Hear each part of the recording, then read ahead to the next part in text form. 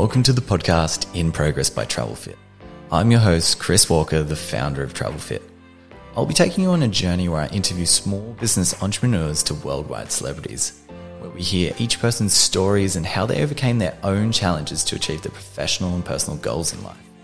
We dive into how to create a successful life through health, fitness, and developing a stronger mindset, and how travel can impact our life for the better. If you feel stuck in life, then this podcast is for you.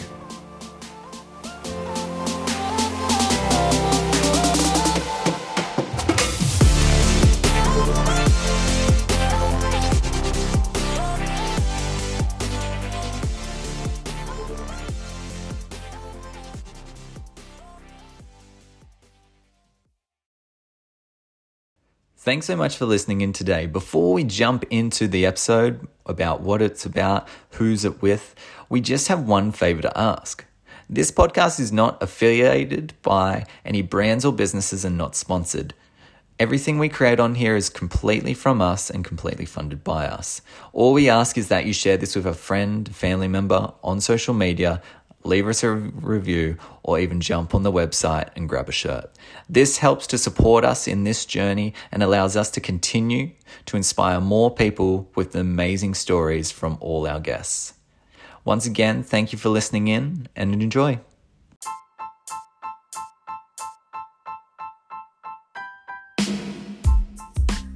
Thanks so much for listening in. Today's episode is Compounding Your Wins with Aaron Griffiths. Today's interview, we talk about how Aaron started his life early on as a paperboy. He soon learned the importance of hard work and discipline, which led him to then eventually, a few years later, running his own law firm.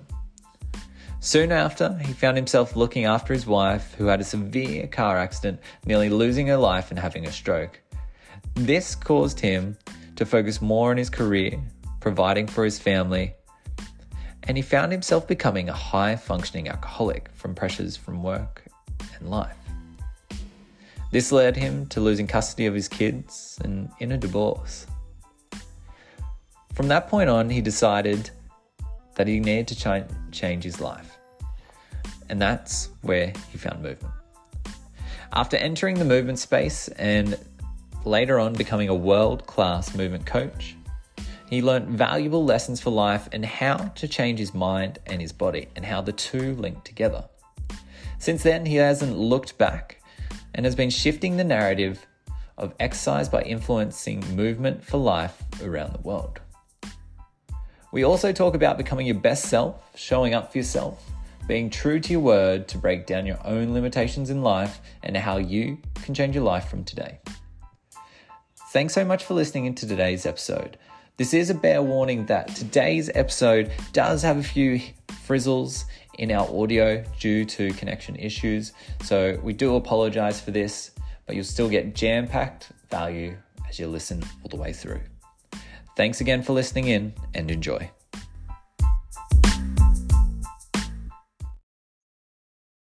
Thanks so much for joining the podcast today. For everyone listening in, who are you and what do you do? G'day, Chris. My name's Aaron, and I am a movement teacher. So we just had to restart this podcast. I just let everyone know.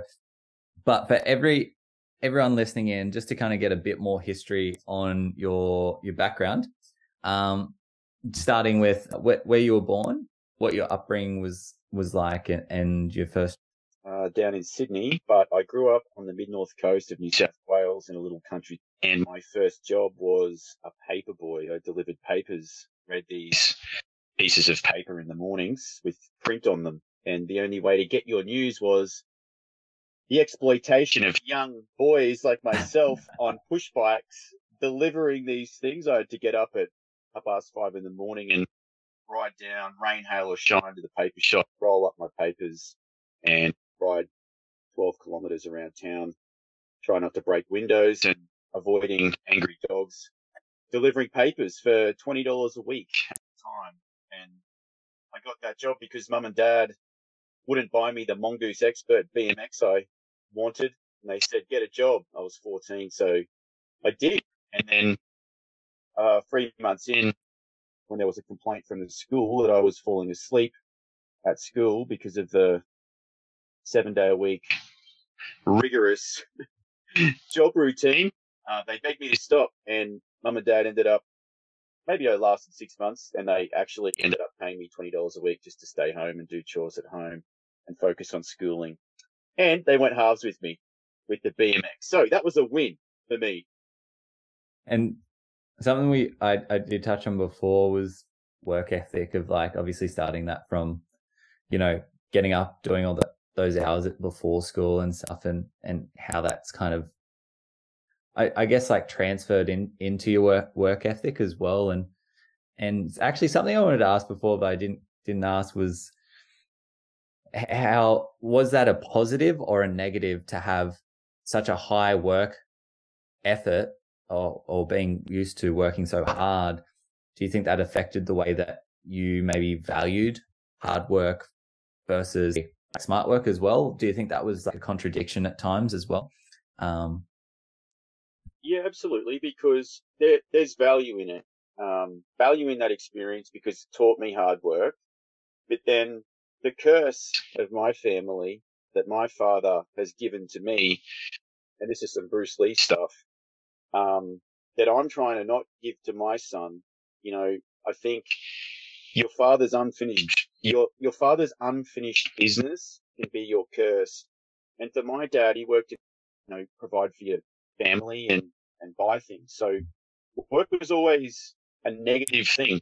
And I grew up with that belief that work wasn't something you enjoy, because I saw my father not enjoy it. And so the paper run was actually pretty fun. I mean, for a while. The best part was the other boys in the morning. Sometimes they'd get hot donuts from the bakery and we'd be rolling our papers, sharing fresh hot cinnamon donuts. My grandmother knitted me a sweater, and a beanie and some gloves for winter because it was freezing. Um, yeah, I guess the banana box on the back and the Oki straps, and when I upgraded to a mountain bike with gears, and the dreaded Murray Road hill that I had to deal with every day. Stephen King's It came out around the same time, and it freaked me out. And I used to ride past drains and be frightened that there were evil clowns in them. And these are the memories of a 14-year-old introduced to the workforce through grueling 7-day-a-week labor, and it did get grueling over time. So there's both positive and negative lessons in it. The positive is it taught me I can work hard. I can get up every single day and make it on time, be punctual, do what I'm told, and deliver.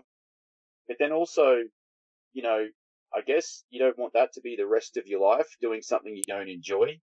But those sorts of jobs are great, I think, initially for kids, because they kind of give you're not meant to stay in that job. It's a stepping stone to something else. The problem comes later on in life when you're a mature adult. For me, I went off to uni and got a law degree, and then I started working as a lawyer. Now, when you land in that job, it feels like a forever job. It's not this, oh, I'm working at Macca's to get somewhere else, or I'm working at the paper run to get my mongoose, but I'm at school, or there's always somewhere else for me to go. The depression for me kicked in when I got to my law job after my whole life of study.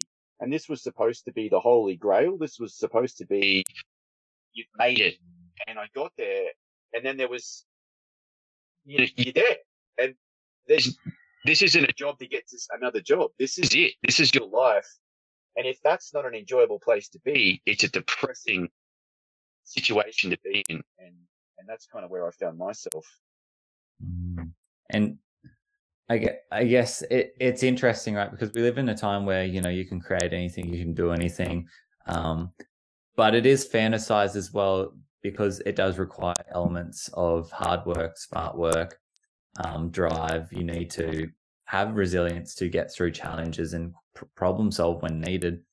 I guess like transitioning from being in that role of, a lawyer to getting to become a movement coach, do you think that as you were going through that process, you had to learn some lessons as you were starting your own law firm? starting my own firm was huge because it came off the back of being made redundant in the GFC global financial crisis hit.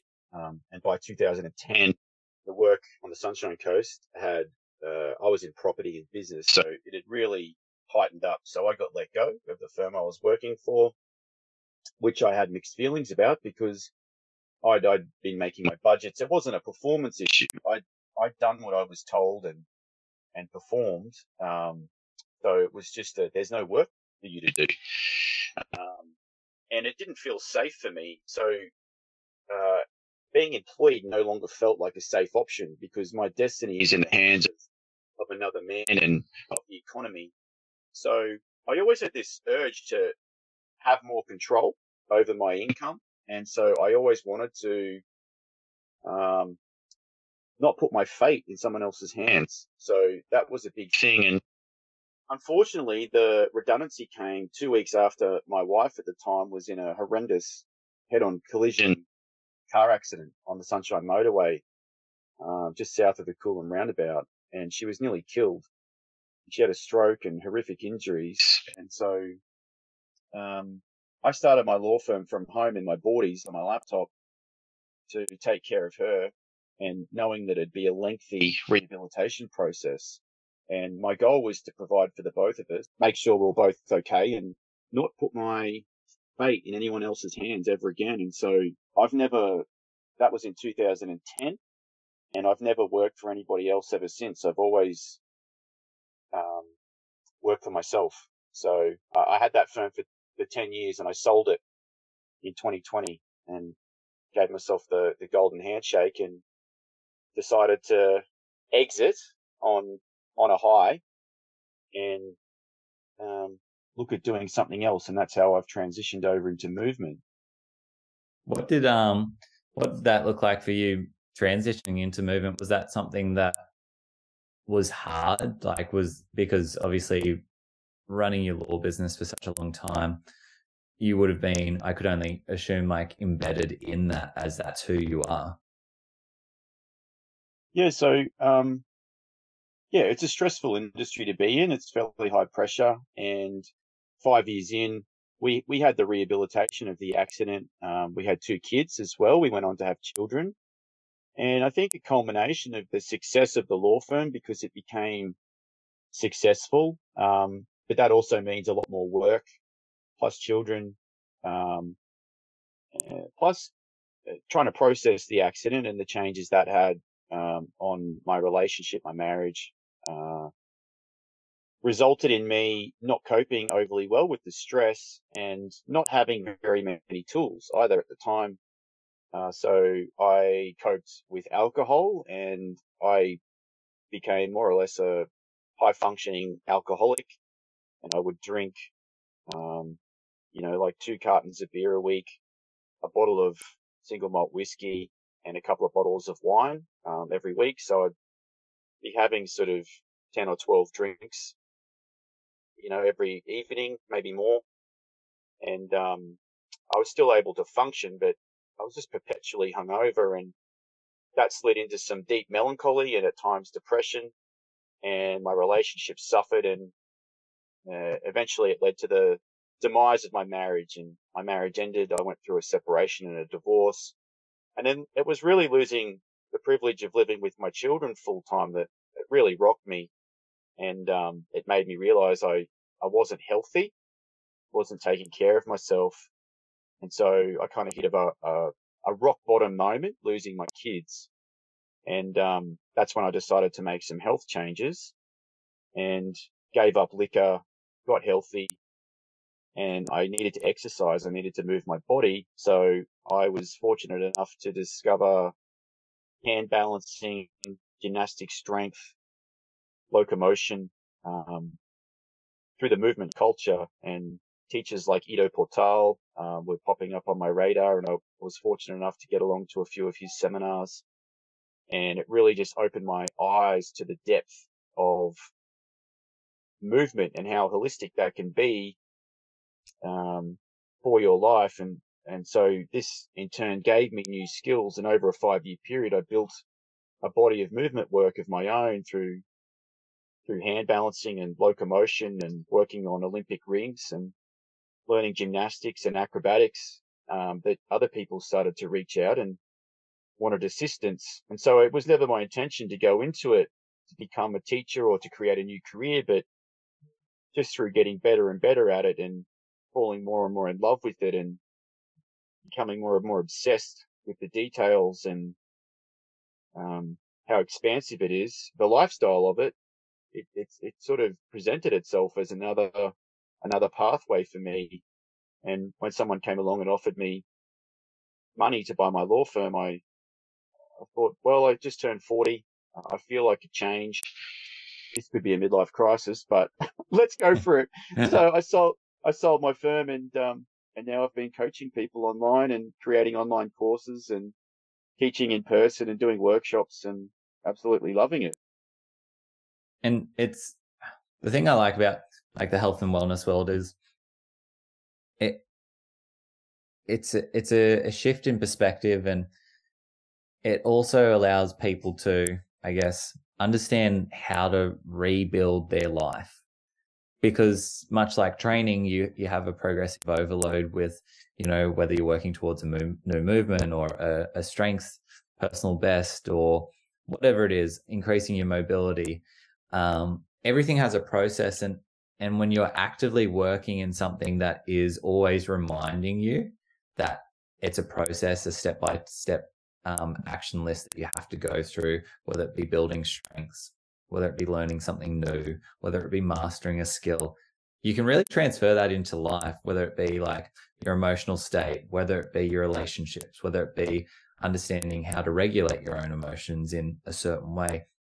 So that's why I love movement and I love health and wellness, because it's always reminding us that in life, it is important to always seek more, but enjoy the process of learning to improve how you are. So when you kind of went from that, I guess, lawyer to running a movement practice, what were the, I guess, like the biggest 3 lessons you kind of learned from that? Like, how did it change your life forever? For me, movement and exercise, I didn't call it movement. I called it working out, training, exercising. And there was always an element of negativity to that definition because it was almost like playing rugby. If you had to run laps, it was almost like punishment. Mm. And most of my training revolved around getting bigger. So it was all about mass, strength, and power. So we lifted weights. We did the obligatory hamstring stretch before you did your training, and which took 30 seconds. And there was no mobility work.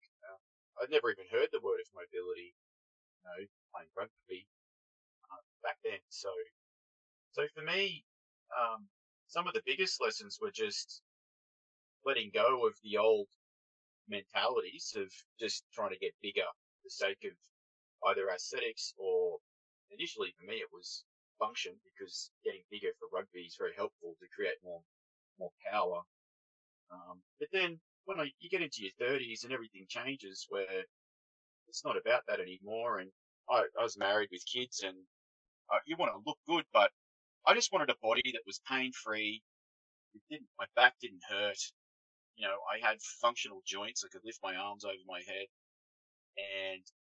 And then when I started exploring a skill based approach to training, you realize hand balancing is a whole world. It's a whole galaxy in itself. All the different shapes. You know, at first you just want to be able to balance on your hands for 10 seconds. Then from there you start to focus on the line and straightening it up and taking away the banana bend. And then you want to make shapes. You want to learn tuck. You want to learn straddle. Then you want to learn how to press up. And then you realize, there's this thing called a stalder press where, I'm going to have to really get my pancake mobility better if that's going to unlock. And you want your legs to split apart more, and you want your hips to open up. And then all of a sudden you've got this like supple body that is bendy, but also extremely powerful. And I realized I wanted balance and harmony in the body, the ability to be soft and fluid and gentle, but then also hard as a stone, strong and powerful. I want to be ripped. I want to be muscular. But then I want to be able to get down and do the splits, so I want my body to be a more complete package than just this stiff bodybuilding rugby cannonball that um, is in pain and doesn't really serve me to run around after my kids or to be able to hike a mountain one day or surf some waves the next. I want a body that is capable of doing whatever I ask of it, and I want it to be an enjoyable place to live in. So I want it to be pain free. So that was really that were really the big lessons that came through for me when exploring movement and incorporating that as a lifestyle rather than just seeing the gym as this punishment, this place where I had to go to punish myself 3 times a week or something. And it's interesting because like with training and it, like myself training as well, like over a decade now. And, I remember what the process of going to train when I was younger to training now is completely different with the conception of what my perception of it is. When I first started training, it really was that go in, go hurt yourself, go get tougher, get bigger, it's externally for everyone else but myself. And you wonder why you're like, oh, I'm training, I'm doing all these things, but like, why do I still feel like shit inside? And, maybe it's because you're just, throwing yourself against the wall. You're building all that inflammation in your body. You're never really allowing yourself to recover. And there's no real deeper purpose to it. And I think with what you're doing now, it's interesting, right? Because so many people have so many injuries all the time. And they get caught in, training is just lifting weights, or it's just doing a run on a treadmill. But I think if you shift that, training is more than that. And it's more about actually creating a sustainable change where you can live longer, feel better. That's kind of where the conception of, training is slowly getting to, but we're still far away from it. I guess the question would be is like, what do you think is the biggest misconception that people have with training that, they don't realize that it may improve X, Y, and Z? Well, I think just the idea of it being training rather than this is your life. There are no days off in life. You don't get a day off. You don't wake up and say, "Oh, I'm just going to take a day off life today." That's not how it works. You're here in this third dimension, in this world of form, and you have this body, and you have no choice. Your soul or your spirit or this divine being that you are in your heart animates this body, this third dimensional molecular structure that you have, and unique to you. You have a unique body. No one else has the same one.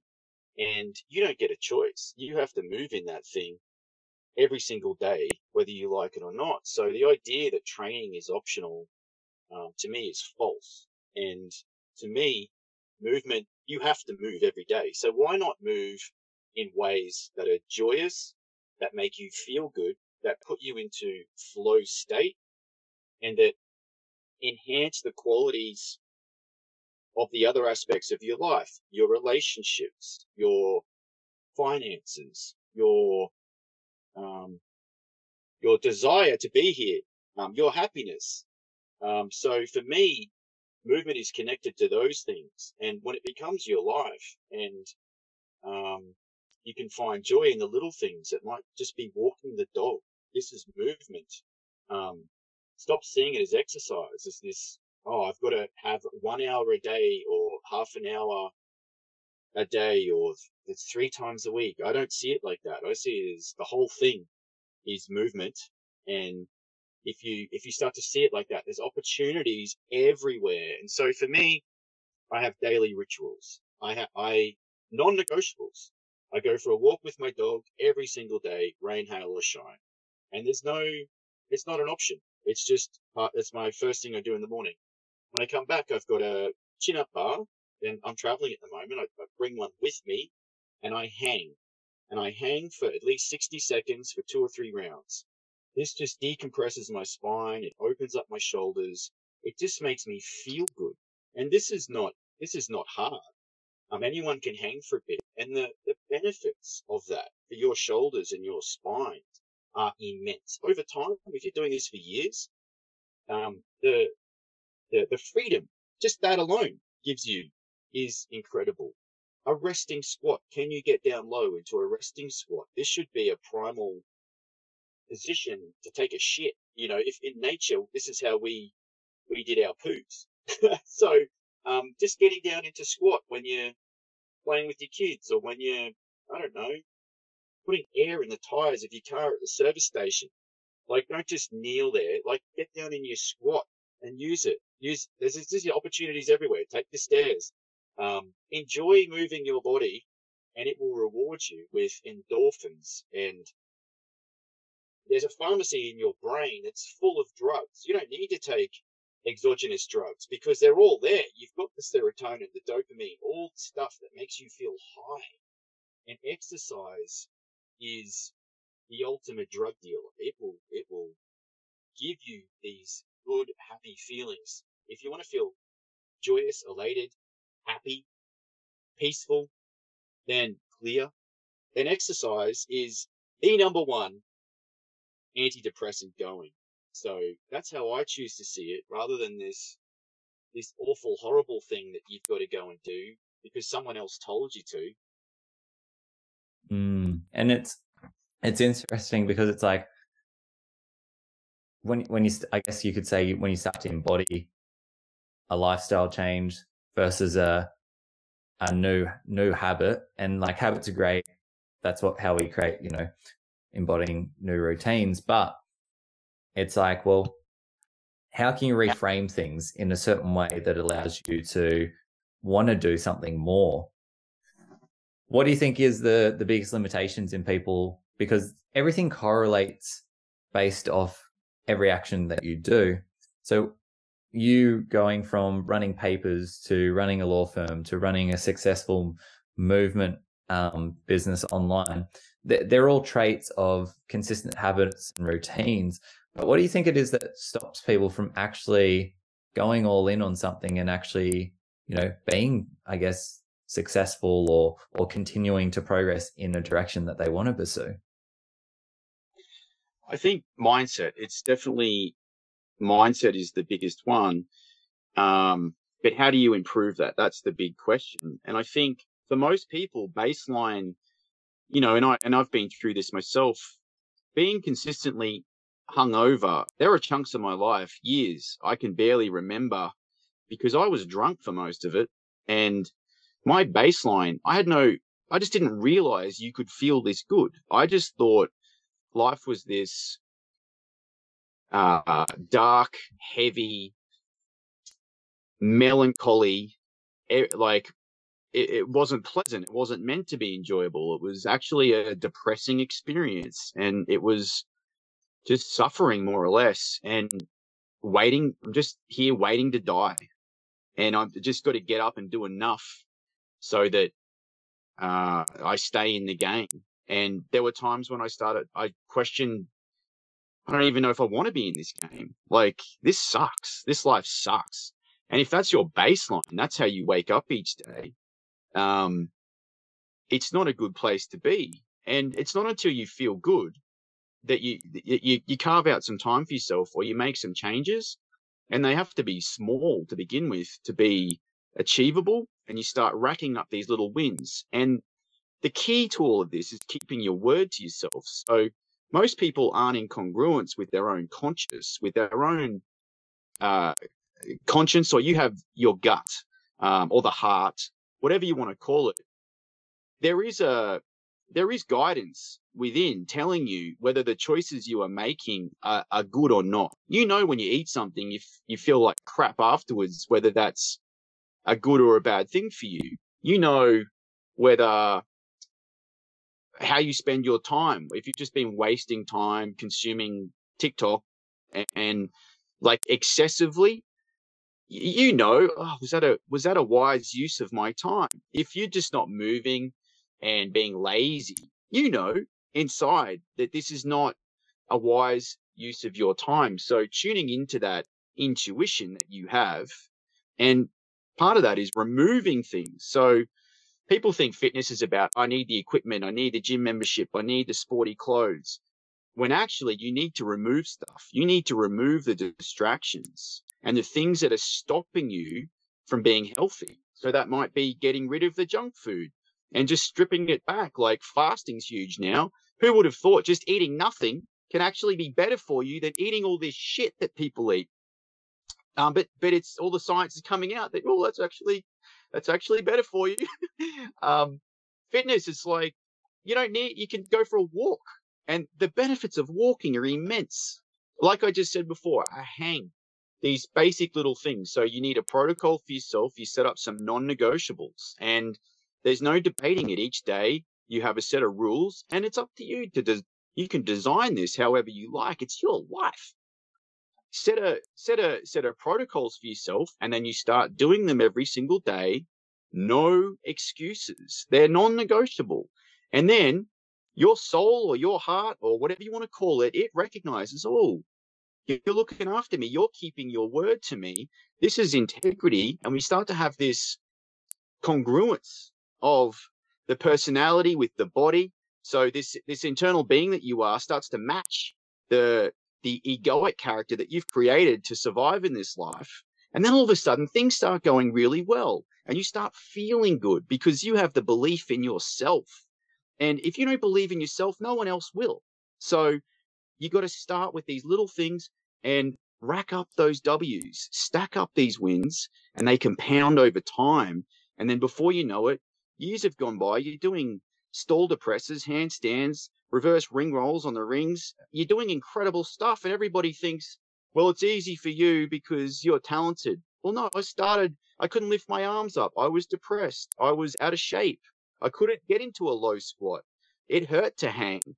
I couldn't, do a dislocate with a stick. I couldn't take a broomstick and just rotate my arms over my head because my shoulders were that jacked up just from years of neglect. My liver was pickled from being an alcoholic, but it took years to rehabilitate, but it's one day at a time. And the little things, each day I didn't drink was a win. It was another victory for me. And I got stronger and stronger and stronger. And this is how it's done. And it's just like compounding your wins. It's like the more you compound, the more you save. Put it in. Great. This is what I say. It's like you put your dollars into your index fund, and over time you don't see much of a difference. But once time goes a little bit longer, you start to get more returns on, your dividends, get paid more from a company or whatever it is. And it's just like, just keep investing in yourself, and eventually the compound interest builds and you start to get a return on your own investment. But you can't have that instant gratification. You don't, especially being in the society we are in today, everyone wants the instant fix. They want the dopamine release. And it's like, well, no, you're going to get more out of actually delaying that gratification. And that's going to enhance how much you appreciate something, or I guess how grateful you are for something. And I think that's so important, because I think we get so distracted by so many different things, of course, like whether that be overindulging in social media and comparisons, whether that be listening to someone who's on a different level of you, they're on their own journey. Like there's so many things out there. So I guess like the question really is, it's like, all right, well, I'm at the lowest point and, I feel lost, or I just don't know where to go. What's the simplest thing that you would recommend someone to do to kickstart that compounding? So the lowest point for me, the rock bottom, was actually the point where you can't stand yourself. And I had a moment where I had an argument with my wife. I just bought these new hats for my law firm, and I'd had the embroidery done with my logo and all of this. And we had the two kids in the back. They were babies at the time, still in those car capsules. And we were driving along on our way to a family barbecue. I was extremely hungover, as I was every day. I couldn't regulate my emotions at the time. So I would go from 0 to angry and yelling in a flash. and we were arguing over the temperature in the car. She wanted it warmer for the children, and probably because I was an overheating alcoholic, I wanted it colder, so I put the air on the cold. And we were doing this stupid thing where we weren't communicating verbally. We were just flicking the switch when the other one wasn't watching. And I wouldn't notice. And then I'd all of a sudden be hot, and I realized she'd switched it to hot. So then this went on as we're driving along. And finally, I lost it. I just lost it and was started screaming and carrying on like a pork chop. And then I wound my window down and I just stuck my head, fine, you have it on hot. And I stuck my head out the window to let the air cool me off. And my brand new hat blew off my head. And I saw it in the rearview mirror, land in the center of the road. And then a big lorry came by and flattened it, ran straight over it. And I just lost it. And I did a U-turn and drove back to get my hat. And as I pulled off the road in an angry way, pulled up really abruptly, we actually went off the road and teetered on the edge of this. Oh, it was a mini embankment, and we nearly rolled the car, and we were sort of teetering on this. I had to climb up out of the car, and the kids are screaming and crying, and I had to get everybody out. And then it stopped all the traffic, and there was a big scene, and the kids were really frightened, and I, it could have been really serious. And anyway, the police came, and they had to close off the whole road and get a tow truck, and they had to pull me up out of this. And this was after years of build up. And anyway, a lovely lady took my wife and the kids away, and they went off to the barbecue. And while we're waiting for the tow truck and the police were there, I just felt so low, and it just felt like it was all my fault, and that whatever I was trying just wasn't working. And I went down and I sat in the gutter where nobody could really see me, behind a tree. And it all cracked open. I lost it, and I just wept. I cried, and I finally just let it all out. I'm not a big crier, and I just had this, the cries that are just different to other cries. These tears, it was like years of searing pain and regret just pouring out of my eyeballs, almost scalding my face. And I had this thought that this guy that I've built, this character, Aaron, he's not working anymore. He has to die. And I killed him there and then. I killed myself in a metaphorical way. I retired him. It's like, you're done, buddy. And that was my rock bottom moment. And looking back, as horrid as it was, I couldn't stand to stay the same. And so it forced me to make a change. And so I promised myself I wouldn't drink alcohol for at least a year. And I set that goal, and I went off and got some help. I got a psychologist. I went and learned meditation. The psychologist referred me to a transcendental meditation teacher. I went and did a course on that. I invested in a meditation practice. I found some online resources to learn movement, and it was these breadcrumbs, these one step at a time things that gave me tools to get myself out of this low point. But it was actually the low point that triggered it all. So if you are in a low point and your life feels unbearable, this is actually a good thing, because it's a catalyst for change. And this is often, unfortunately, how humans react. Pain is often the best teacher, because when you're comfortable, it's hard to change because you're comfortable. But when you get so uncomfortable that you have to change, it's like you don't have a choice. And that's how it was for me.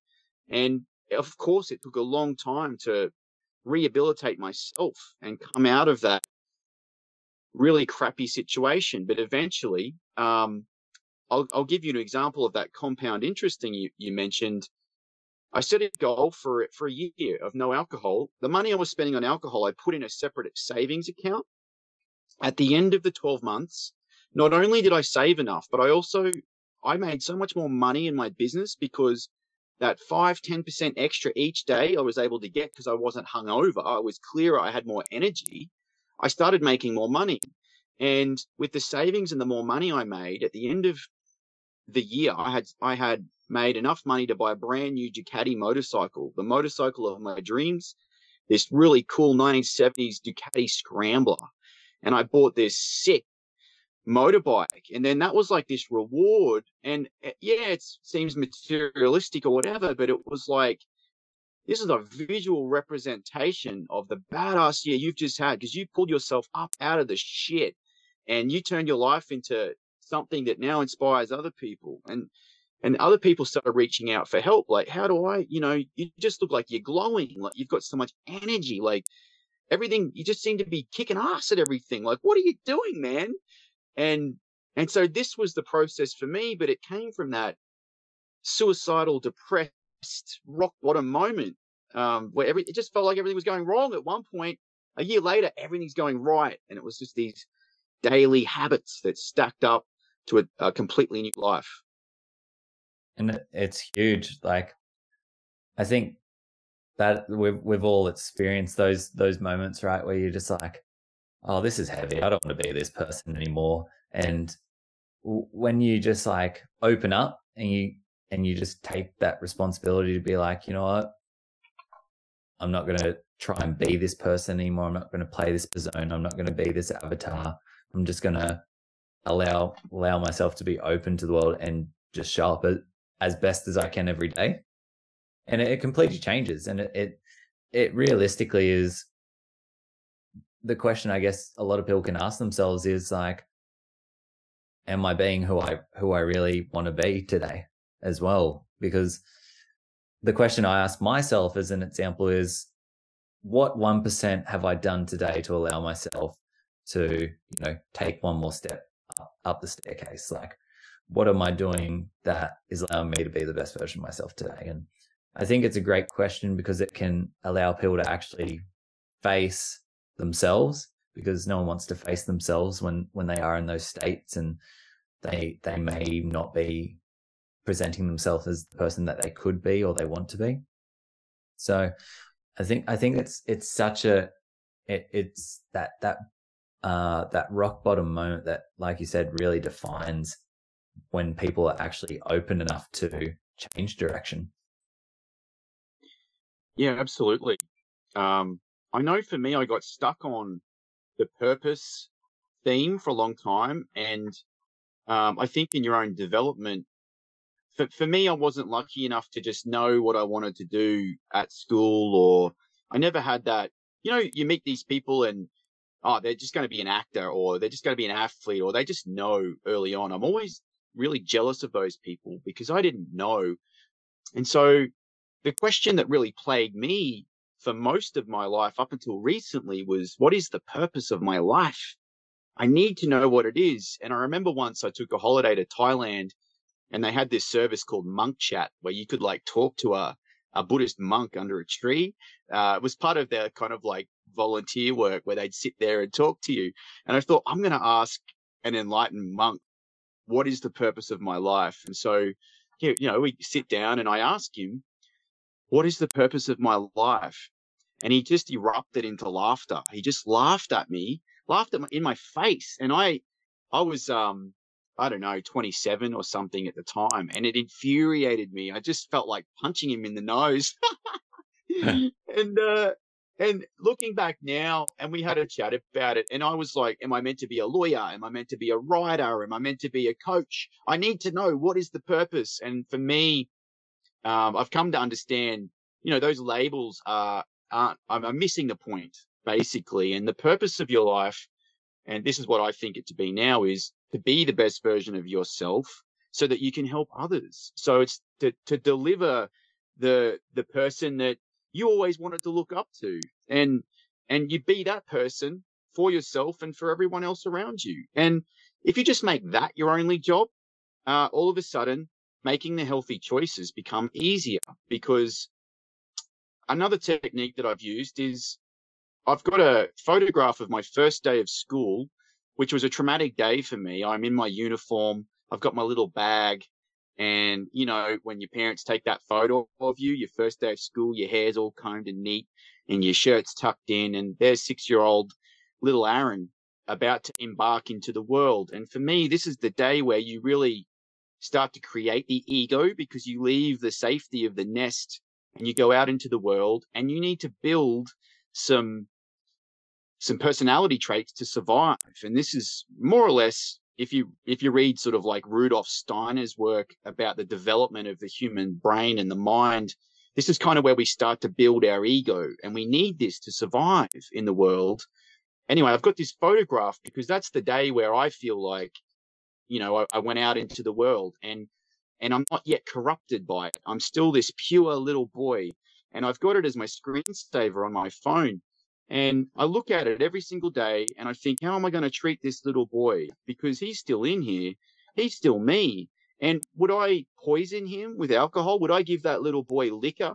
Would I give that little boy sugary shit food, processed crap that's not helping him? Or would I feed him nutritious, helpful food? Would I give him the protein he needs for his muscles to grow? Would I hydrate him with good quality water? Would I invite him to sit in the sunshine and still his mind and play some games? These are the things. This is how I would treat this boy, and this is me. This is how I want to treat myself. And so this is just a reminder, and it's something you can do. You find a photo of yourself as a child, and you think it's just easier to know how to treat a child than it is to treat your grown ass adult self, because so many of us just neglect ourselves, and we just stop seeing it in that way. Absolutely. It's so huge, and it's just like, it reminds me of a quote by Jordan Peterson. I'm going to butcher it though, because I'm going to say it completely wrong here, but or it could be someone completely wrong. I could have butchered it who said it as well, but it essentially says, be the person who is the carer of you. So essentially, if you had to look after yourself, what would you have to do to look after yourself, to make sure that you're well taken care of, you're guided, how you speak to yourself, like how would you guide yourself in this world if you had to look after yourself? And because I think a lot of the time we catastrophize, and a lot of people resent themselves based on their choices, or who they have cultivated themselves to be, or the ego that has, I guess, come into this life as who they think they have to be, and I guess the traits of essentially most times like narcissism comes through, and this is something I talked with someone the other day. It's like, everyone has narcissism in them. There's levels of narcissism, and narcissism is, take it with a grain of salt, it's a coping mechanism to you trying to survive in this world without being pushed down or being mistreated.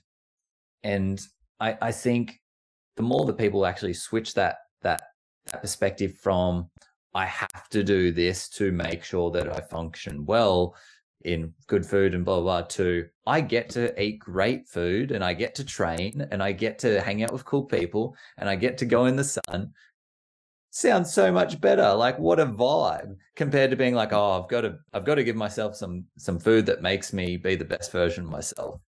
What a chore, like, shift the language, and it cultivates into something so much more.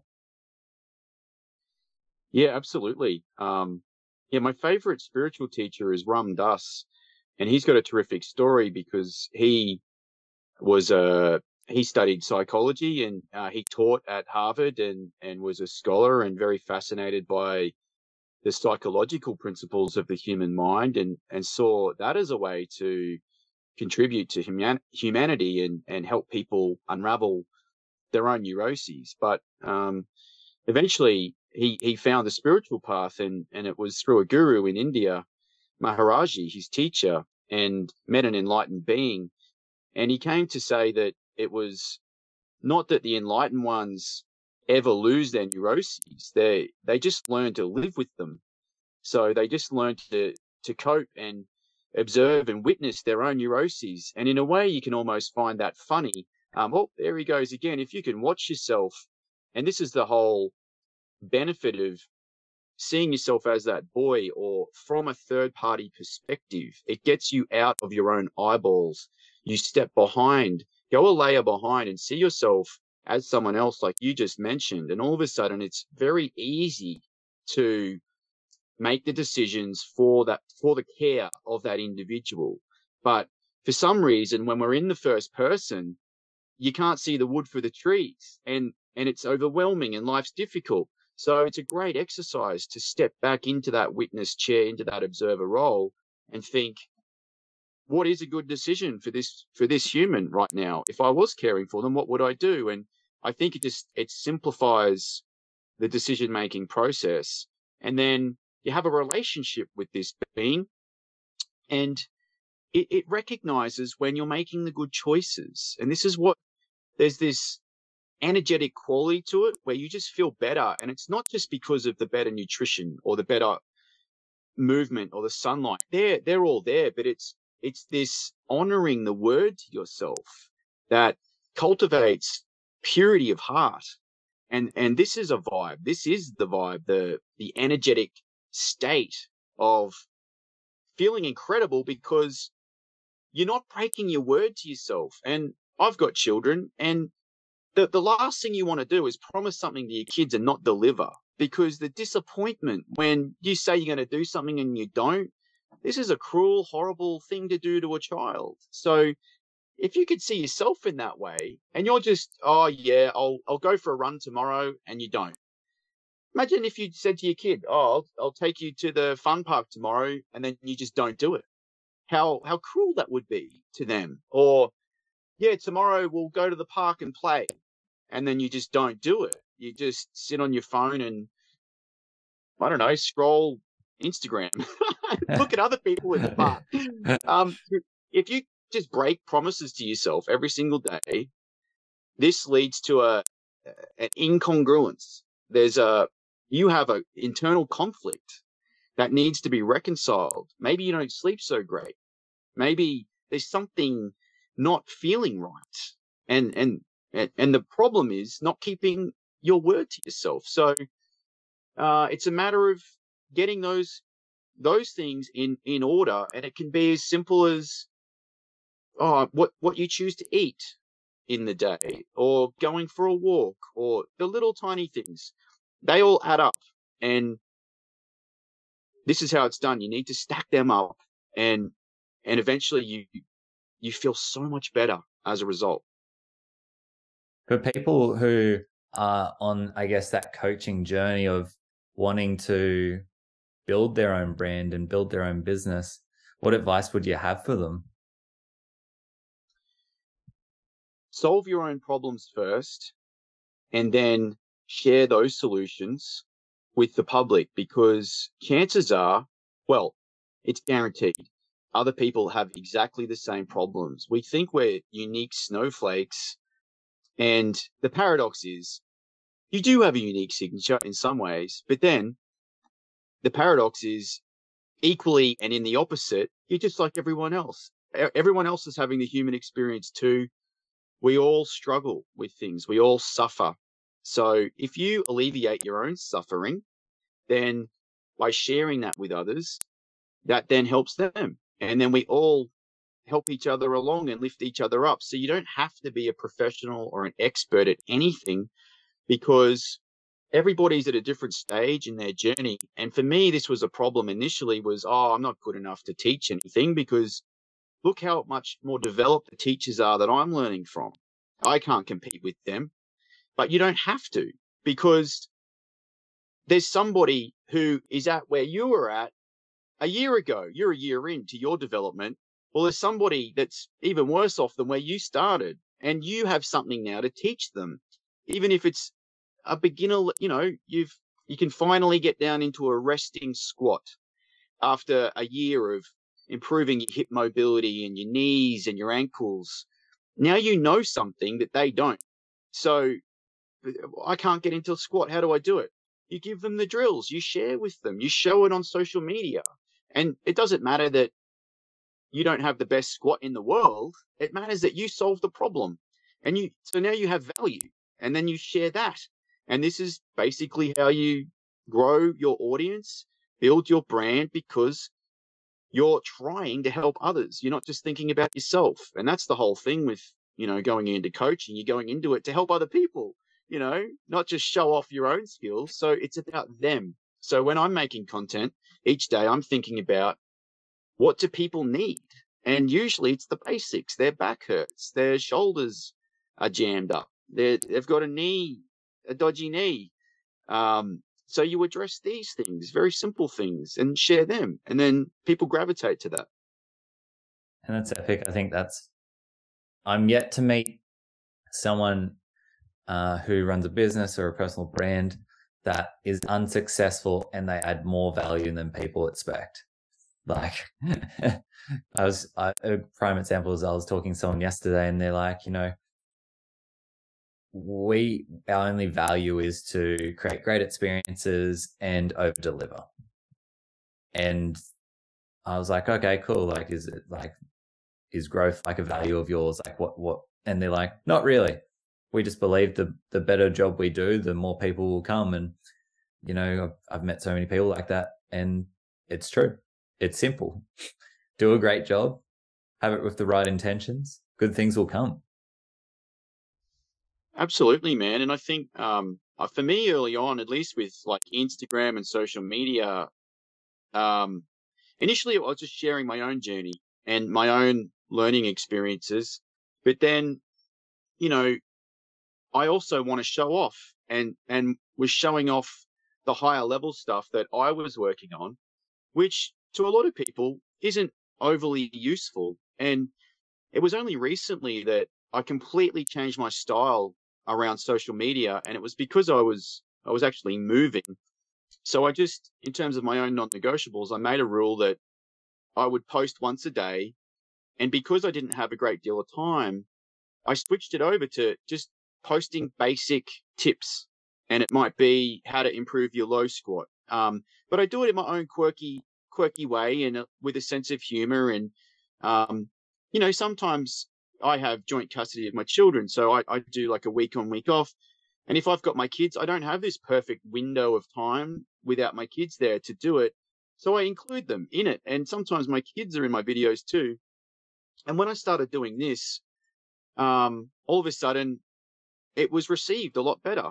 And so it was kind of like a mistake initially. And it was more of an efficiency idea that, I don't have much, I want to keep my toe in the water on this social media thing. So I'll just make really simple, quick videos. And I started doing that. And I had one blow up to, it's up to 2.7 million views, just the other week. And all of a sudden my following jumped from 5,000 to it's nearly at 40,000 as we speak. And, it's up to about 39,000. So, it just goes to show that it's the basic, simple things. And when the intention is to help other people, people receive that and they feel that and they respond well to it. And, it's, you ever have a conversation with someone and they just want something? The same goes with everything that you do. People know somehow, some way they know. So a few quick questions now. You just got to answer them as quick as you can. Nothing too crazy. Are you ready? Okay, rapid fire. Worst advice you've ever received? My dad told me not to start my own business. Yeah.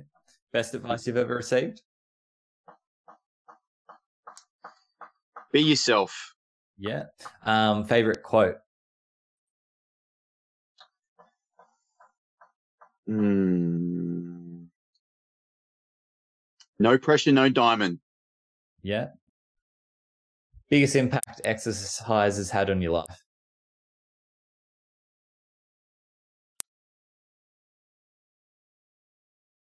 It's made me very, very happy. Yeah, epic, good.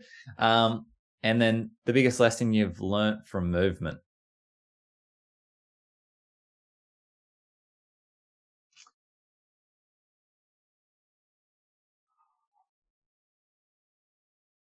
I really think it's given me a model for life, a model for doing life in general. It's transcended the skills, and I'm using the same process to enhance every aspect of my life. Epic. Last one, not a speed question.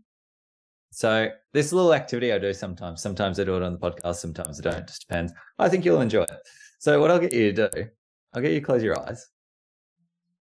You can trust me, I'm not there. It's fine. And what I want you to imagine, I want you to imagine that there's a lift in front of you. And you press the little button to the side and the doors open.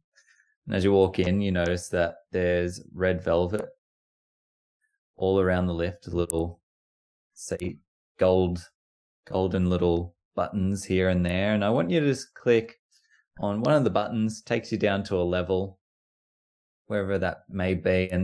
And as the doors open, it's a time in your life where you need advice the most, whatever age, whatever time, wherever the place may be. And I want you to walk up to yourself and I want you to give yourself that advice that you're most seeking in that time. And then after you have, I want you to get back into the lift, bring yourself back up, open the eyes and let us know.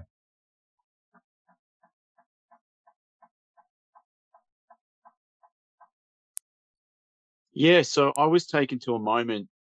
I was 18 and I was saying goodbye to my grandmother. She was in the hospital and I knew it was the last time. She was dying of cancer and she was terminal. And I went in, I was very close to my grandma and I went in to say goodbye and there was a beautiful light coming in through the window and she had that beautiful paper skin. You know, old people have such soft skin and she had a smell and she's like a cuddly woman, cuddly, soft woman. And I had this beautiful moment with her, just me and her. And she looked into my eyes and as I worked up the courage to leave, knowing it'd be the last time that we'd be together. And she just looked at me and she said, "Take care of yourself, Aaron." So I think that's the advice that came to me then, that a creed worth living by. Take care of yourself. And it's so important as well because sometimes we're all goldfish, right? Like we forget to take care of ourselves. So I think it's super valuable, and I think if anyone listening in can take something away from even our conversation today, it's just like the most important thing really is the more that you give to yourself, the more that you can give to others as well. I guess the last question I have for you is, what's one last piece of advice, one sentence you'd say to someone who feels doubt in jumping into the unknown to do something that may feel uncomfortable, but is something intentionally they do know they need to do? Well, my advice would be, how is the known going for you? How is the known turning out? And if it's unpleasant or you're not entirely happy with it, what is there to lose by stepping out into the dark woods? So take a chance, embrace the uncertainty and welcome it in. You're more powerful than you imagine. Find some support, read some good books, find somebody to hold your hand if you need, find a good teacher, and surround yourself with positive people and keep moving forward, but one step at a time. Epic. For people who want to follow you and see what you're up to, or potentially get some coaching, or just have a stalk, where can people find you on social media? Instagram, Griffithorama, or Aaron Griffiths is my handle, and I have a YouTube channel, Aaron Griffiths. So Instagram's the main one.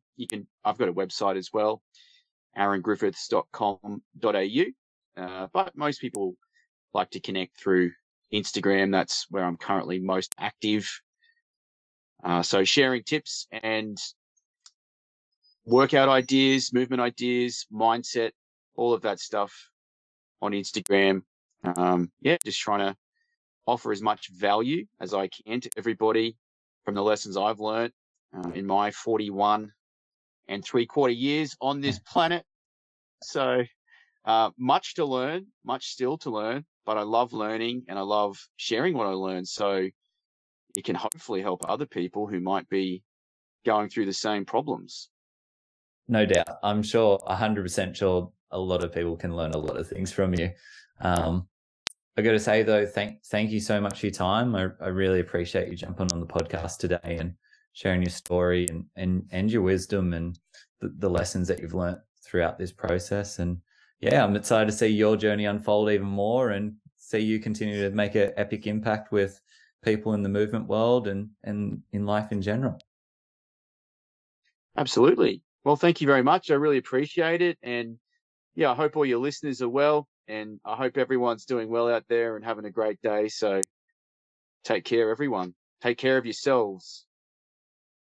Thanks so much for listening in today.